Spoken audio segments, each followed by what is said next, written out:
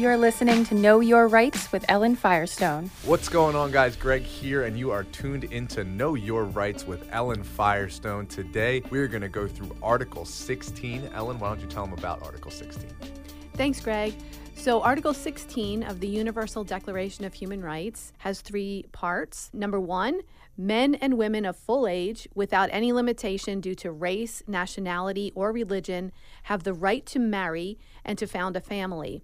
They are entitled to equal rights as to marriage, during marriage, and at its dissolution. Number two, marriage shall be entered into only with the free and full consent of the intending spouses. And three, the family is the natural and fundamental group unit of society and is entitled to protection by society and the state. So we are talking about marriage and family today.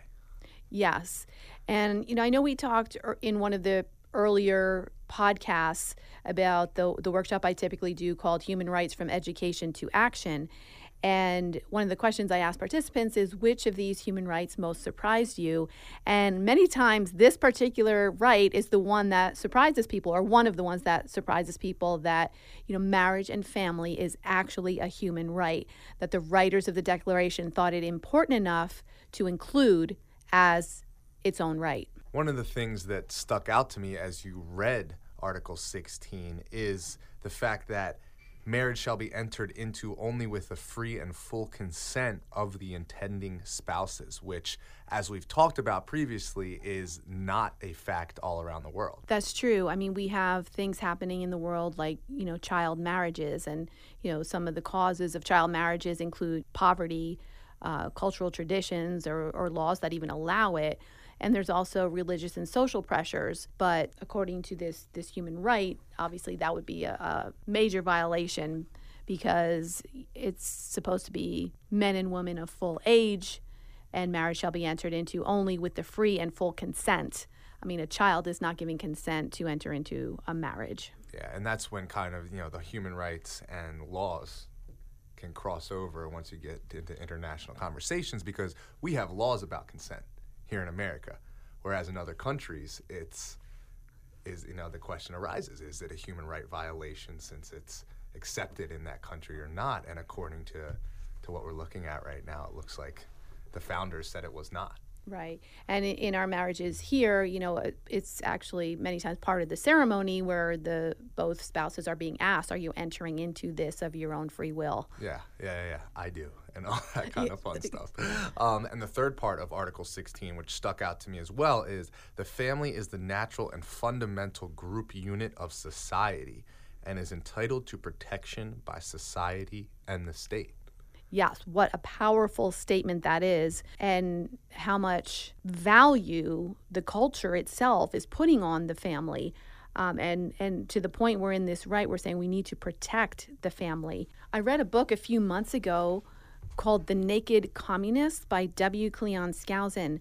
And he was a former FBI employee, and he took his FBI experience and decades of research and put together this book. And he basically said in it at one point that the communists knew they would not defeat America with atomic war. So their strategy was basically to attack our culture. He had a chapter near the end of the book called The 45 Goals of Communism Today. There was quite a few that I found pretty interesting, but one of the goals was to discredit the family as an institution and encourage promiscuity and easy divorce. And I just thought that was pretty interesting, because the writers of the Declaration are saying the family is the natural and fundamental group unit of society. So, of course, if you want to destroy a culture, you attack the fundamental group unit. So it's pretty amazing that the writers of the Universal Declaration of Human Rights were so thoughtful to include marriage and family as a human right in order to protect our culture. And we are lucky enough to have a guest today to talk a little bit about marriage and family with us. Yes, Will Seabrook is joining us today. Will's ongoing mission is to mobilize and educate people using music as the ideal medium for the message of human rights. He has a nonprofit organization called Rock for Human Rights, whose purpose is to teach people about their fundamental human rights in a fun, uplifting, and engaging way. Thank you, Will, for joining us today on this very important podcast on marriage and family. As we know, the family marriage is the basic fundamental unit of society that makes our society, happen. So I know you recently have been working on a song regarding marriage and was wondering if you could tell us a little bit about the songwriting process, what inspired you, and, maybe a little bit about the lyrics. Sure. Well, thank you so much for having me. And I agree in terms of the importance of marriage in society. And I've always been a romantic. I mean, I'm a singer-songwriter, so how could I not be, right? And when I was younger, I wrote a lot of my attempts at love songs, my best love songs. And the concept of falling in love sounds sort of like an accident, right? It's not a very responsible thing to do. I had all these ideas that what being in love meant was a feeling that you got, the way someone made you feel, the sort of the emotional response based on your experience with someone. And of course, when you're first meeting someone and falling in love with them, there very much is all of that. And that's really fun and can be an amazing experience under the right circumstances. But again, it's not the most sort of responsible viewpoint, if that makes sense. So it's almost like something that happens by accident, like you tripped and fell in love, right? Was sort of the idea. And my wife and I have been together for 16 years, married for 13, and it's been a really fascinating journey for me. And apologies for the background noise there. There are fighter jets going overhead at the moment. Wow. So the experience of being together with someone for over a decade and going through, we met in our mid-20s, and it's now 16 years later, and we've been through so many life changes together. And one of the things that I don't heard talk about very much, I don't see it represented in the media and movies and things, and it's just not something that seems like it's a part of popular culture, is what it really takes to stay committed to someone and to make it work. Right. And the happiest people that I know are people who are in long-term, give that to you again. The happiest people that I know are people who are in long-term stable relationships. Mm-hmm. And I have observed over time that there's something really special and unique and amazing about being with someone through life's ups and downs and through the travails that everybody goes through. You're really building something together. And I find that really incredibly satisfying. And when you can look back on your time with someone over the course of years and ultimately over the course of a lifetime, you look at the adventures you've had together, there's this incredible and unique friendship and bond that you have with that person that you don't have with anybody else in your life. And so I wanted to write a song trying to capture a little bit of that, because Wow.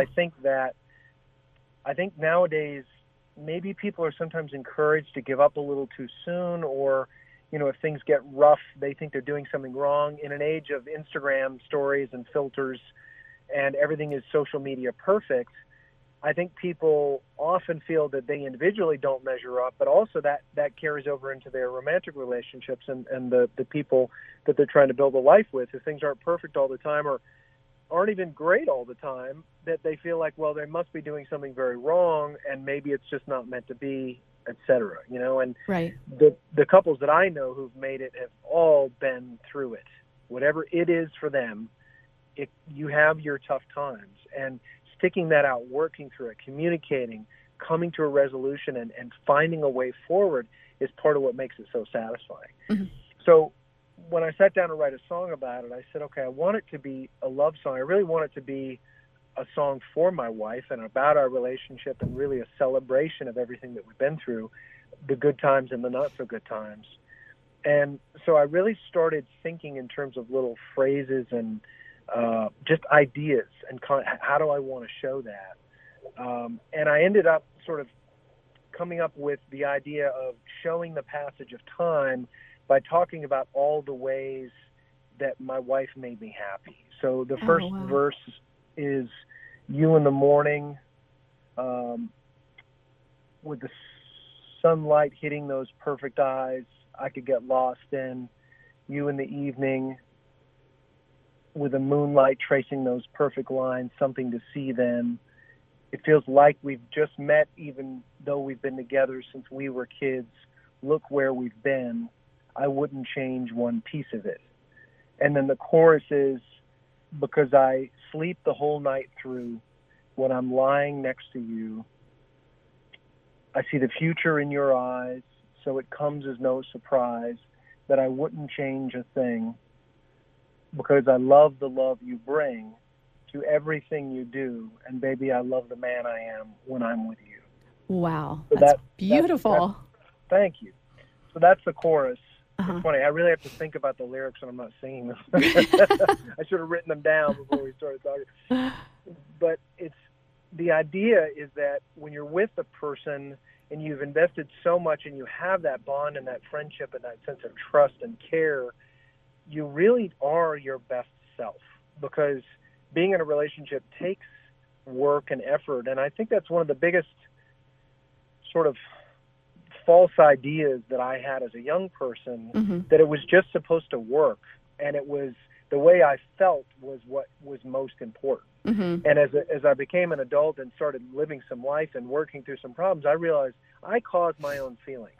And that was actually a revelation to me, that I didn't have to sort of be buffeted about by whatever I was feeling emotionally or whatever life was hitting me with. I've discovered that life is 95% it's 5% what gets thrown at me and 95% how I respond to it. Right. And that's very true. I've found in romantic relationships as well. So that's really what I have attention on. So the idea for me behind romantic relationships that I've observed over time that are really successful, it really comes down to the people involved, their ability to genuinely take responsibility for themselves and the other person. And I think when I was young, that somehow felt like a lot of work, or just I didn't know how to do it. And what I've observed is that it's actually one of the most satisfying things you can experience in life, is being able to take responsibility and caring for another person. How are they doing? How's their life going? How's their day going? Going out of your way to make someone smile or feel better or just do something thoughtful for them is an incredibly rewarding and satisfying experience. And when they do the same thing for you, it just sort of compounds and adds to the experience that you're both having together. Right. Which I really love. Yeah, that's great. And then you, as an artist, you are a creator, and I do think too that marriage it's a constant create. Absolutely. And that was one of the other things that was really striking to me early on, is that marriage is sort of this pretended relationship where if you don't wake up every single day and make the choice to be married and to create your relationship actively, really making an effort to put it there, it sort of will disappear on you. Right. And it's a plate that you have to keep spinning.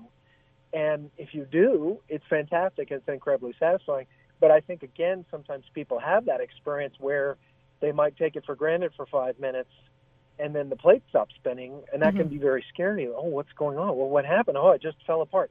They just grew apart. Well, okay, maybe, right? Right. That does happen. I could see that happening, and having diverging interests, and you just become different people. But I think if you really make the effort, it's fun to be very different people who then come together and celebrate those differences and share your life experience. And what did you do today? Well, I did this amazing, interesting, fascinating thing. And what did you do? And that's really part of it. So it does take work, but the payoff I have found is worth much, much more than any amount of effort that I put into it. That's great. And, too, it's almost, it gives you an additional, security and almost a boost of power, having that other person there.